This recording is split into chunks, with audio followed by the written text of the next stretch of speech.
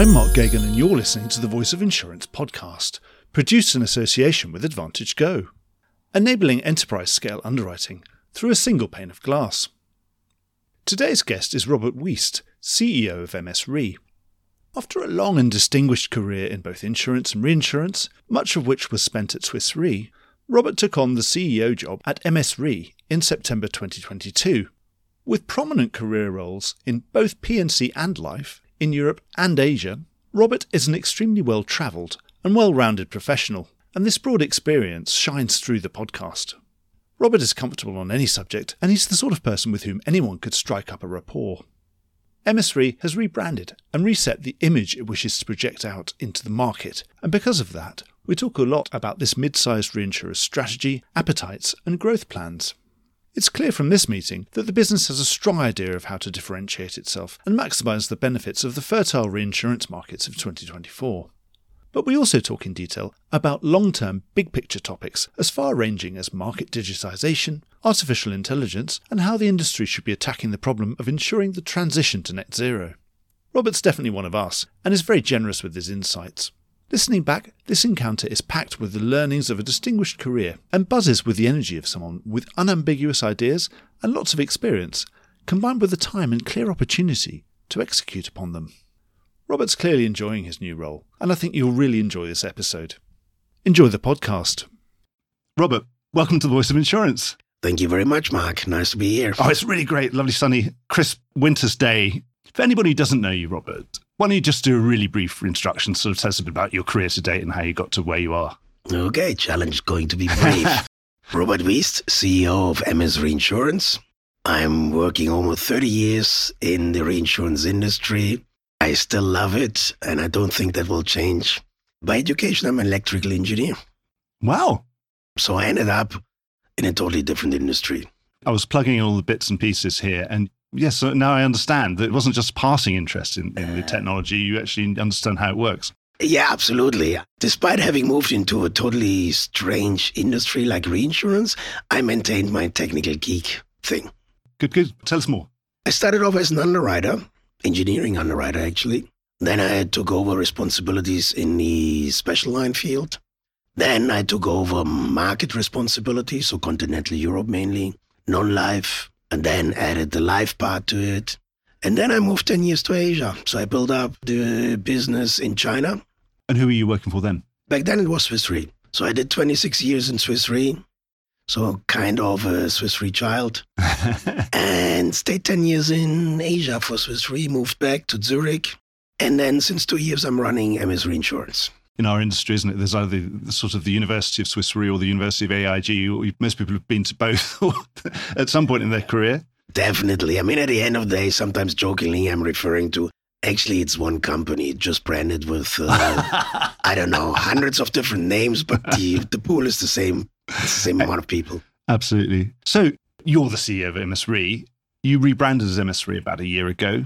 What's the reaction been from the market? The reaction was very positive, more positive than I anticipated, because it addressed one item which was very unclear. As you know, the Amlin Group consisted and still consists of various entities historically. Yeah. But over time, the Amlin Group disappeared. It doesn't exist anymore. So there is Deloitte Syndicate, yeah, Amlin Underwriting Limited, there's MS Reinsurance, and there's a primary insurance company headquartered in Belgium. And they all carried the Amlin name, but had different business models. And with the rebranding, we tried to address that. And to a large degree, I would say we achieved that. So with the branding, I'll start sounding like a marketing person. What's that identity that you want to project out there to people? When a broker's walking down the road, what do you want them to think of when they think of MS Re? That's the message which we brought back actually to the brokers. And I have to admit, it works pretty well. So you see it in the name, we do only reinsurance. We don't do anything else. It's just reinsurance. We are portfolio reinsurer, meaning we go to a cedent via the brokers and say, look, we're interested to work with you across the board. We're also interested to stay with you for a period of time, more mid to long term, not short term. So we're not optimizing individual lines of business. We optimize the portfolios. And that's it. Very simple. So not opportunistic. You don't want to say, oh, great, D&O is good this week. I'll be in that and then I'll be out of it next year. That's not our business model. For us, we have two layers of underwriting in a sense. One is we underwrite the cedent. Are they strong in underwriting? Do we like their philosophy to approach the business? And then within that, of course, we then optimize still on the technical underwriting side. But within the limit of we want to work with that cedent. So you're trying to find really good cedents who you can grow along with them. You support their growth. Exactly. They look after you because they're good underwriters and they're good at what they do, and you work together that way. So you spend a lot of time analysing a lot of companies and then trying to pick the ones that you really want to work with. And then I suppose presumably once you've found the ones you really want to work with, you have to then go and convince them that they should be working with you. Yes, that's then the last part of the chain. But Mark, you're absolutely right. That's our philosophy. Does that limit your ambition in some way? Or I suppose the ambition's only limited to how quickly those cedents can grow themselves and grow profitably, I presume. Mark, you're touching upon a very important point to me personally. Because when I joined them as reinsurance, after the third day, someone popped up and said, so what do we do now? And I was sitting there and said, yeah, actually, what do we do now? Why are clients giving a company like us business? I came from a very big company, and obviously, you know why clients are giving them a business. And we came up then with our strategy, and one of that is make it easy to interact. Know your client. So what you just mentioned, analyzing clients, who is actually a client who's fitting your own philosophy. So these two pillars are two pillars of our strategy: ease of doing business and know your client. And I suppose in my experience, the reason we have large insurers work with large brokers and with very large clients, Fortune 500 clients, very large insurers buy from the very, very large reinsurers with huge panels all centralized globally. Presumably you're not wanting to play in that arena. Is it naturally that you're a medium-sized reinsurer, so therefore are you seeking out medium-sized insurance companies that you want to work with, or where you can be a meaningful supplier to them? Yeah, so... rather than someone who's just chipping in 2%. Quickly coming back to your prior question, what is the limit of the business model which we are running? There's actually no limit. The limit is dictated by the time dimension you apply. So we have defined, for example, we have a 5-year strategy. Actually, by now it's 3 years left. And this is what we can do in that time. If you expand the time horizon, you can grow quicker than that. So to your last question, we don't have that client segmentation. So actually, some of the larger accounts are what you would call the global clients. We're well positioned there. So you see, if you would look into our portfolio, the full bandwidth. Small ones, mid-sized, large clients. It's a bit of everything. A bit of everything, which fits the definition of a portfolio reinsurer. We are at a much smaller scale than some of our very large peers, but we are present in all aspects as well. So that ambition, for example, you've got quite a clean structure, which is great, but then does that limit your growth in some way, or are you looking to open new platforms in different places, or the sort of thing? If you find there are certain customers that you can't really access unless you have a platform in a certain place, would it be your clients that bring you to those new platforms, or you automatically seeking those platforms out so that you can get the client? Sorry to interrupt the podcast. I'm here to tell you that Aventum Group is a debt-free, owner-managed specialty insurance group headquartered in London.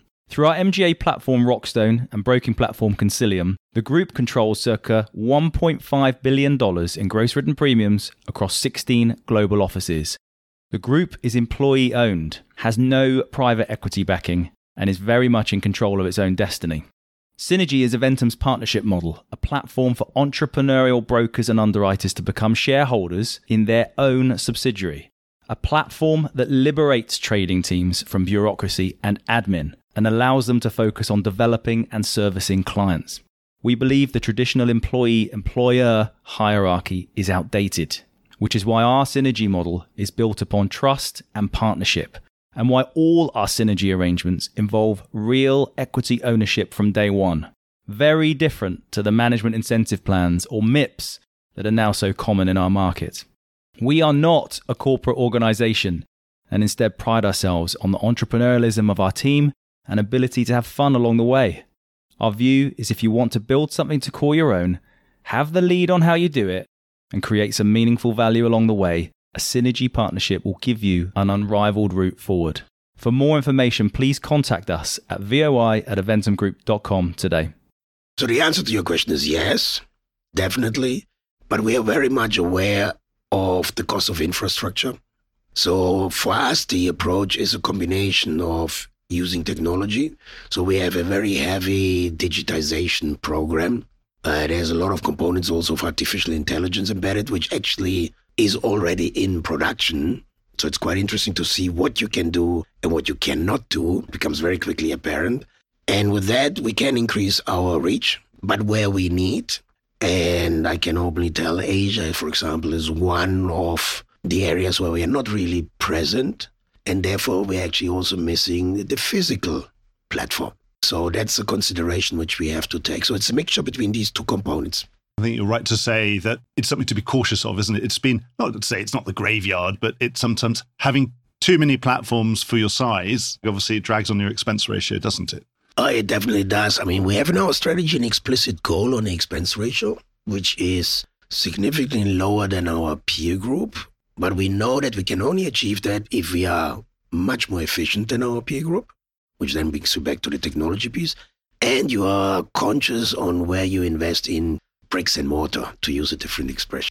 So to finish this one up, in terms of platforms, you're not ruling them out, but at the same time, you try and get the scale first and then get the really imperative reason to say, well, actually, we really do need to be local now. Yes, that's the approach.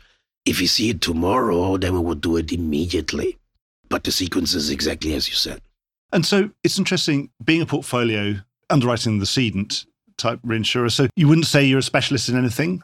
You say I'm a generalist, but would you say you're really, but actually, of course, we are specialists in a few things? Or we are. It seems you have studied us very carefully prior to this podcast, Jürgen. So if you look at our strategy, the big part of it is the portfolio reinsurer. But then we have a second layer added, which says, well, actually, in some areas, which follow a bit what I call the fashion cycle in our industry, we do want to offer particular services and want to be above average good. At the moment, this is cyber, agriculture, financial lines. And we're constantly scanning.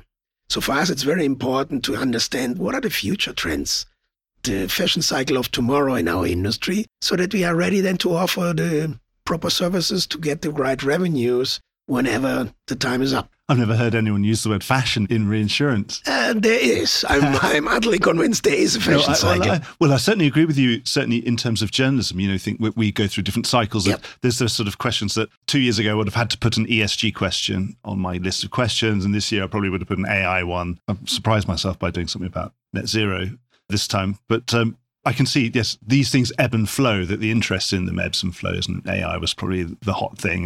It's just about peaks, and it's probably going to be less hot at some point. But anyway, you're part of a business that has been built by a lot of acquisition, a Japanese acquisition strategy to diversify from being a very large dominant player in a local market to produce a globally diversified business. So could M&A be part of your own strategy? It is part of our strategy. The question is more, when do you want to activate it? So we're actively scanning market for opportunities, like any professional company should do, who has M&A on the radar screen. For us, it is part of the strategy, so we do that. But with the current market cycle, it's not the priority. It's not the time, is it, right now? It's not the time, because you have a good market, so focus on getting as much business, good business, as long as you can. But you have to prepare yourself. So when we see you buying something, we know the market's not so good. Depends on the situation. Who knows? Who knows? No, absolutely. Things change. Things change. Absolutely. Yes. Suddenly there are rationales. And also things are not for sale at the moment, so you can't buy anything anyway. No. I mean, that's the challenge in our market. Maybe less visible, but there's a strong consolidation that has taken place. Then depends in which size league you are. And you have a fundamental question. Do you want to be the company who picks up a lot of small pieces, or do you want to be the company who picks up one big piece? Either of them currently is pretty limited. Yes, you're right. There's nothing to buy, so you can't buy when there's nothing for sale, and you have to buy when things are available. And that's just the way it is, and that's just obviously a part of the fashion cycle. There's not much we can do about it. We can't change it. We have to live with it. Obviously, we're in the middle of a very interesting market. Things seem to have calmed down a little bit, which is good, but from a very good place, I presume you must be very happy as a reinsurer to where we've managed to get. How has this affected your strategy? Presumably you have very good access to capital when you can make a case to the head office, I presume. Yep. So maybe you're not affected by, in the same way that a more traditional reinsurer might be affected by retro and other things. How are you approaching this market? Presumably it's a good time to grow. I mean, I presume you're growing faster than you would otherwise be. Certainly. I mean, you can flip it around. If you are a reasonably well-managed reinsurer, if you're not making money now, then something is awfully wrong. Absolutely. I think we have two differentiators working for us right now, other than only the market condition. One is the capital side you mentioned. Relative to our peers, capital is not our problem. If we can depict a good case, which currently you can get it. We have it. So that's not my concern, but that's a differentiator. Retro, we reduced our retrocession, not because it costs much more. Well, it has reduced in the last renewal, as you know, but because we don't need it anymore, because we have diversified our portfolios in a much better way, and we have access to capital. The other one is very simple, falls into the same category, but it's the MS part in our branding, Mitsui Sumitomo. So our clients know that we have a mid to long-term view. Our shareholder has a mid to long-term view and a more conservative approach to a business philosophy. So you've used this hard market to get access to some of the business that you weren't able to access before because you've got capital and you have the appetite to use that capital. Yes. And therefore you've come out with a much bigger and more diversified and therefore healthier portfolio. Absolutely, yes. And to your point about the strategy, how that has impacted the strategy, it hasn't impacted the strategy in a sense of changed. It has proven that our defined strategy is actually working. Where we do have a certain luxury challenge is that we are now almost 2 years ahead of our plan because the market has changed in a positive way. So we could, with all the work which we have done, get more business in than we originally planned, which was before the change in the market. So is that something you're deciding now, or have you made your decision? Are you going to push harder now that you have more opportunity? We have a good plan. The plan has been confirmed. We got lucky in a sense because A, we were ready to execute. We had the capital, so therefore we could accelerate it, not because we're smarter than the others, just because the market has changed. Yeah. So we continue pushing. We just continue pushing. I should probably give a name check to Charlie Goldie, who was the first person in the quite monumental Monte Carlo of 2022, not this year, which was a bit calmer. He was the first person saying, look, I've got capacity and I'm willing to use it, but I'm trading it for access to other business that no one's been showing me for a long time. Yep. And I would like to see it. So that's worked. And that has worked like a charm. And the important part, and that statement plus the execution of it played out until even this renewal. Because the feedback we got was after the disruptive renewal, let's call it this way, look, you were one of the few reinsurers who were consistent. You told us in Monte Carlo what you're going to do. You executed it. And relative to a lot of other competitors who said something and then behaved differently, you just did what you said. That was your luxury because you knew your capital was in place. So you could, I think a lot of those reinsurers didn't know where their own retro was going to be. And so they couldn't really, not until the last minute. Absolutely. They so where they were. The statement from Charlie back then carried much more weight than we thought at that moment. Yes, it's always interesting. I have a cycle now, and I've done this for 2 years, is obviously interview everybody at Monte Carlo and then pick up at the 1-1 with the brokers and then see what actually happened.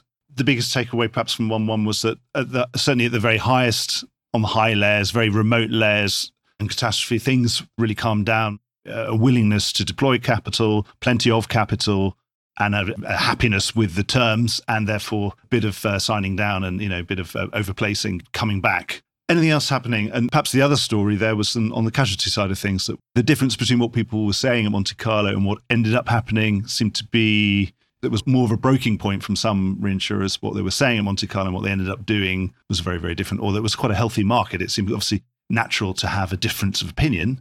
You can't really ever have a casualty renewal without having a difference of opinion because you're talking about things with very long tails. That's very true. And of course, just a 2 degree, Yes. two degrees over here. Yeah. So it's a bit like, you're crossing the Atlantic, and if you have an error of half a degree, you end up in completely the wrong country. Yep. By the time you get all the way across the Atlantic, or even worse with the Pacific. So it's a bit like that with casualty, isn't it? Yes. But what was your takeaway from 1-1? So if you look into the time so very big picture, it was clear that you had 2 or 3 topics. So one was the US casualty piece, so what's finally happening with that market. The other one, it was apparent that continental Europe, the cat property market, it hadn't really responded that well in the prior renewal to the changes, and that became evidenced by this secondary peril event, so the hail, flood. So it was clear that in continental Europe, that piece has to move. Yep. I leave out Turkey, which saw a significant increase. That was clear as well. So the US cat market, it was apparent it will be inflation plus a little bit more and pretty calm. Big question, casualty. And to be very honest, I still don't know where we are in that area. Some areas have moved, some have not moved, but it seemed the market cleared. There's a natural difference of opinion, but there were 2 camps, some who are happier than others, and it's just the way life is. What I would say, overall, it's certainly in a better place than before the renewal. Big picture. Okay, fine. Are all the question marks solved there? No, I don't think so. There's still too many court cases running post-corona, so there's a cleanup phase taking place there. But overall, I would say, was probably a better place. Europe has responded reasonably well. Traditionally, it doesn't go up 40-50% like in the US on the cat side. I think it's certainly also in a better place. So draw the line. Am I happy with the renewals? Yes. A, we got what we planned for. B, we saw the increases where we expected them to come through. Maybe not as strong as you would have hoped for. But then to be fair, a lot of us were biased by the prior renewal. And we have to admit that is an exception. In my almost 30 years of renewals, I haven't seen such strong price increases at that scale. So that's clearly exception. It's not a reference point. So this was a normal renewal. The markets which had to responded to it. We could have hoped for a little bit more, but given where we are, it is a very good renewal. Yeah, we're in a good place. Yeah. And as all the 2023 results are processed from reinsurers, it's undeniably a good place for almost everybody. Yep. So any sign of increased competition, potentially? We've had a few announcements of potential new capital coming in, full capital formation. We've had, of course, capital coming in to incumbents, either directly through equity or through the ILS market or sidecars and all the different channels that now exist for capital to access our business. Any signs that this is sort of the high watermark? That's what the broker said, by the way, but then it's not fair that, of course, brokers are bound to say that. It could be. When I was talking with Charlie on the 1st or 2nd of January, my question was exactly that question. And I was mentally already looking for the next renewal. Yeah. So just a year ahead, because this one, we know what it is. I don't think it was the high watermark, but the next renewal will be, if nothing happens, so no market disruption, no major cat catastrophe. Yeah. The next one will not be too far away. There's no reason to believe it will drop significantly, but there's also no reason to see it will grow significantly. For that, you need a market shifter. Yeah. So big cat event, financial markets, major moves. But you can also see in this year, it's not going to be an easy year, right? 1st of January, we got a quake. Inflation actually comes back. Now, we all know it's expected, but you see in the reaction of the financial market that blip back up was not priced in. So there's nervousness in the market, and then we have the geopolitical situation, which we all know is not an easy one. So there are quite some uncertainties there. So my guess is it's a normal year. It will keep. We are certainly in the flattening, in the flat part.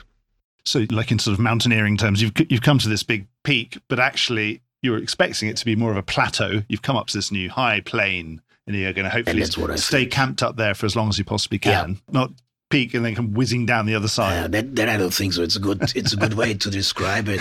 I think we are on this plateau, and as a reinsurer, I think the plateau is 1 year more, and the rest is crystal balling. But we are certainly not anymore in the peak. We were talking about geopolitical instability. Now, the second renewal on from the Russian invasion of Ukraine, is it still affecting markets, some of those specialty markets? Well, you have still a big question on aviation. Yeah. So that's the follow-up. It's filtering through, isn't it? It's started to settle. Yeah, it's starting to settle. So there's nothing new, to be honest. It's all follow-ups. Whether it's political violence area, nothing really big has come through there. Aviation, follow-up.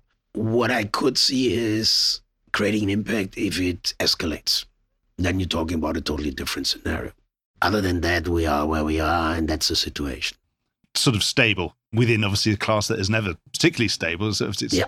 We talk about taking away volatility. This really is the hard edge of volatility removal, isn't it? It is, yeah. You were talking about technology, about your own investment in your own technological platforms.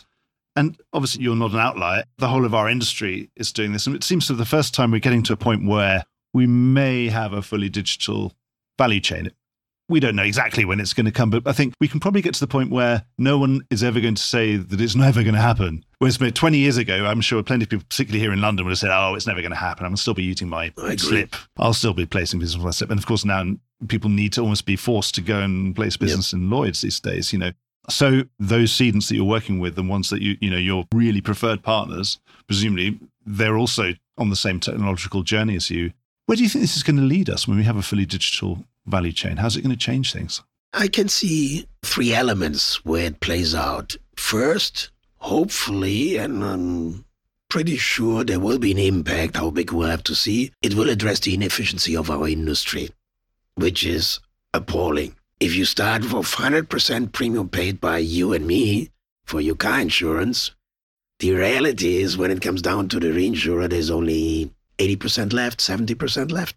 So we're eating up between, let's be generous, 15 to 30% just by doing our stuff.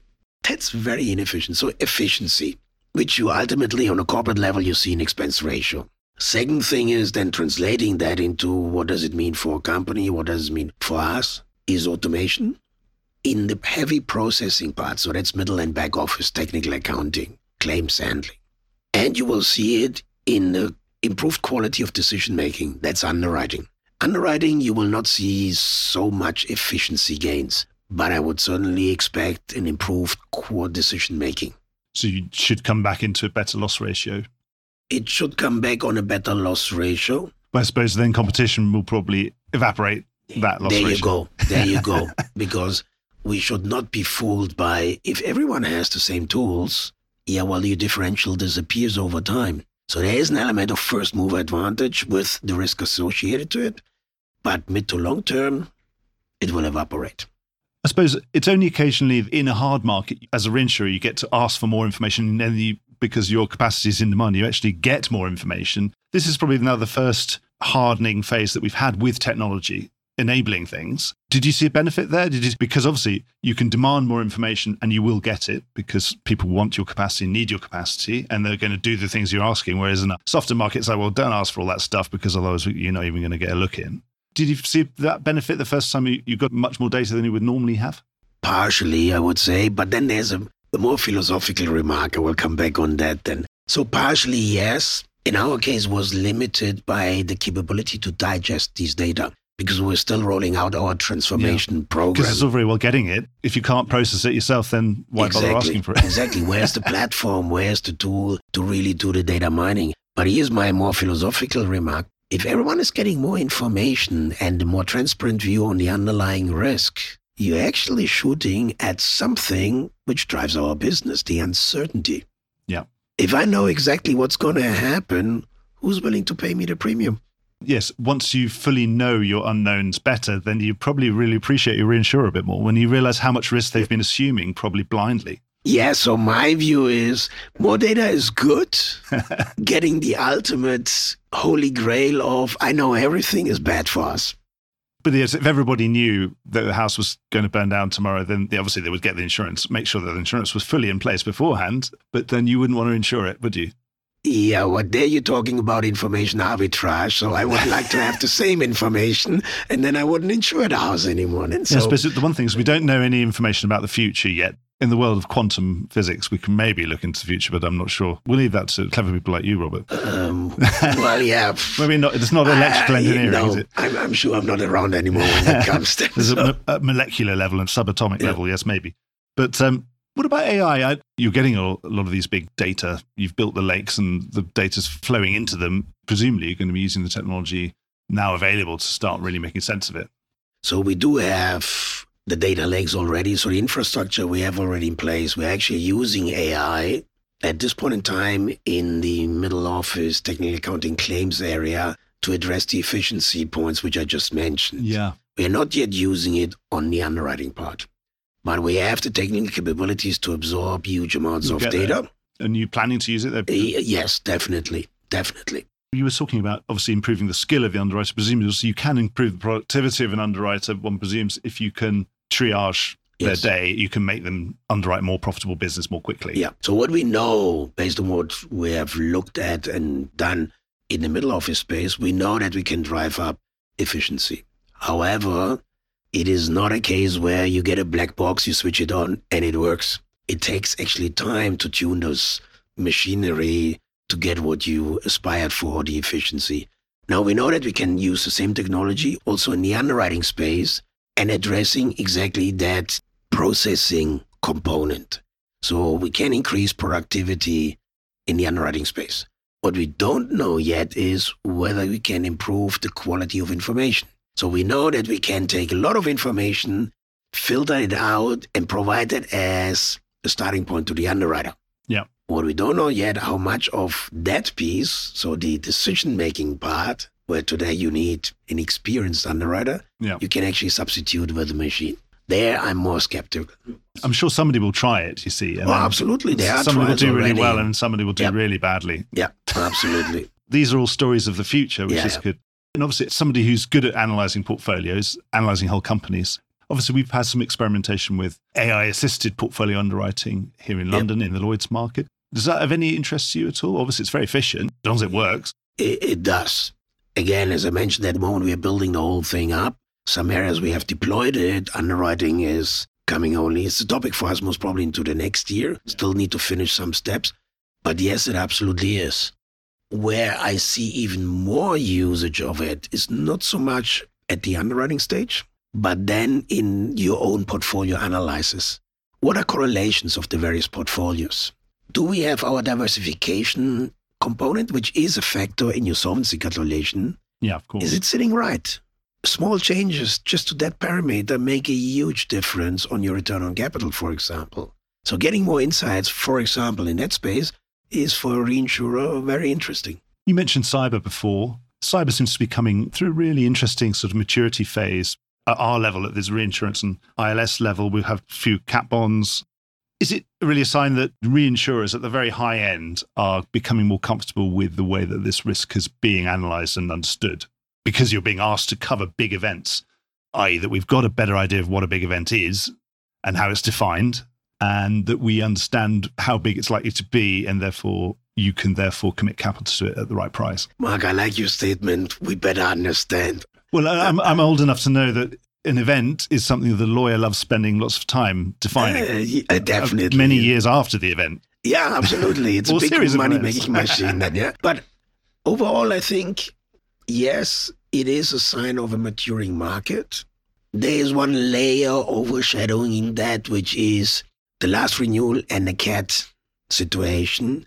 So that has driven quite a lot of investment interest into and the prior years, of course, so that fundamentally you get no return for the money you invested in any cat bonds.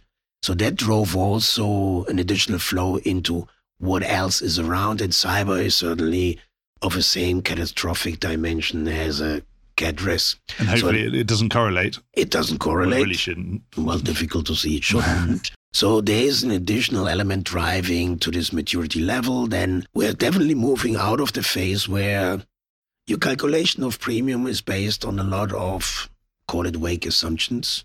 There are now more models available. Are the models really stable on the same quality level as cat? No, not yet.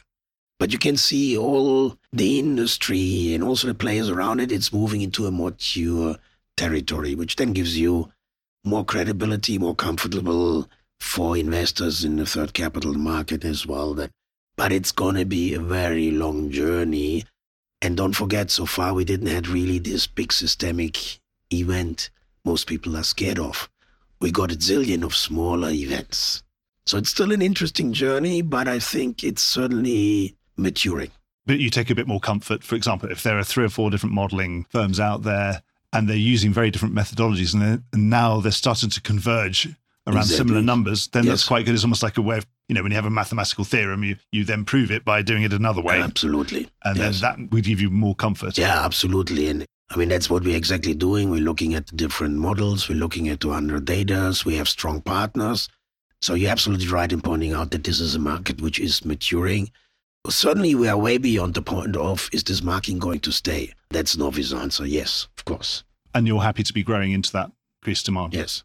I don't think people are talking about net zero quite enough, but that's just me putting something on the agenda, because it was something we would have been talking about a lot 3 years ago when it was particularly more fashionable or whatever.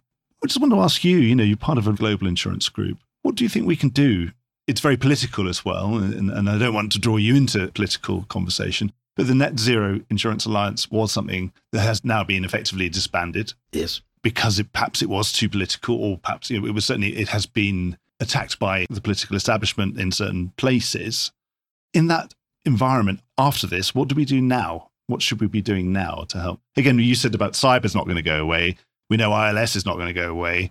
Well, I don't think the climate change question is going to go away. It's just going to come in and out of fashion. I think we shouldn't underestimate the work which the Net Zero Alliance did and the results it achieved, which is defining a certain standard, topical areas, and also in some areas proposals on how to approach that. So I think that's very important to align the insurance industry. Then the effects which you mentioned came in, and unfortunately it ended up where it ended up. But the topic is not away. The task and the request to the insurance industry to provide effective solutions is not going to go away. And I think we will become under increasing pressure as an industry, not only the reinsurers, but also the insurance industry, to step away from talking only about that and provide credible answers. And the only fig leaf we have today, I'm very harsh in my formulations here, is actually a cat insurance. But you talk about secondary perils, the problems start already. And the effects of climate change, they're going way beyond just 2 lines of business. So we still need to work very hard on what products are we really offering. Second one is, where do we draw the capacities? In my prior job, I worked partially in the public-private partnership sector. And I can tell you, when you talk to governments, they look at the insurance industry and say, yeah, thank you very much. Interesting project, interesting proposal. But for the size of what we're talking about, the EU contribution is not that big. So we still need to work a lot. So Net Zero Alliance provided us a good platform to progress, but the major part of the work still needs to be done. Because otherwise governments will go and do these things themselves. And we've just, absolutely, just in the last few days, there was a California congressman has put a big NatCat style federal backstop bill. I think it's pretty unlikely it's going to succeed. But then that's the direction of travel if we don't step up and provide the limits that they want. Absolutely, yes. And it's interesting that you raised California, because that is nice. So you can see that Florida, Texas is a slightly different angle to it. California, you can see how important it is to maintain the dialogue, because if you don't bring something to the table, A, and B, you don't maintain the dialogue, but you take a rigid position like, I'm not insuring that anymore at all, then you trigger exactly the same behavior on the other involved parties. And that's not a good result. Actually, the other thing on net zero, do you think the way forward is standard, so that disclosure, all of us, all of the insurance companies, all of the reinsurance companies are going to have to disclose sort of how much carbon they're insuring and all these things? If we can find a common industry standard for that, like, I don't know, like in digital photographs, we had a JPEG, and that was finally, and it was like the joint picture engineering group decided they're going to stop competing with each other on different formats and then make a format that all our phones and all our computers can use, and we can finally share pictures with each other. What about something like that? Could we be able to create a sort of JPEG of net zero so we can all share our pictures with each other? I think eventually we will land on something like that. It will still take time. But if you just take a look at the ESG regulation coming up now in the European community, it elevates that topic also from a governance point to the same level like anti-money laundering, international trade sanctions. You will need to prove to your supply chain. So my retrocessionaires, as an example, my clients, that I'm compliant with, in this case, ESG regulation.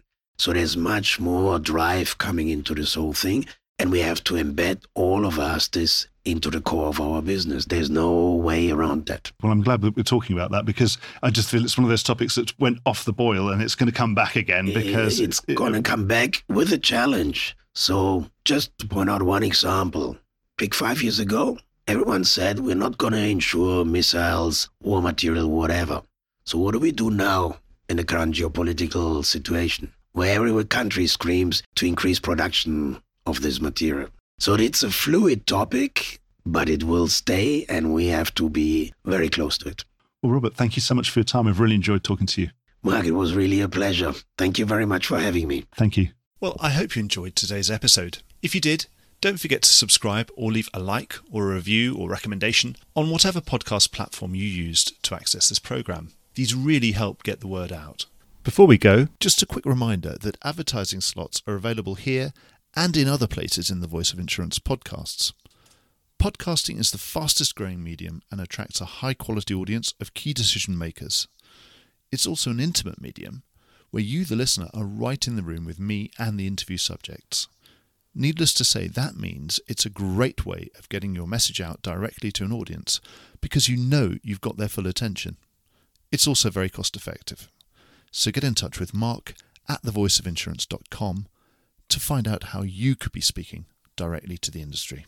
The Voice of Insurance podcast is produced in association with Advantage Go, enabling enterprise-scale underwriting through a single pane of glass. Voice of Insurance is produced by me, Mark Gagan. Music was written by Anna Gagan and produced by Carlos Gagan.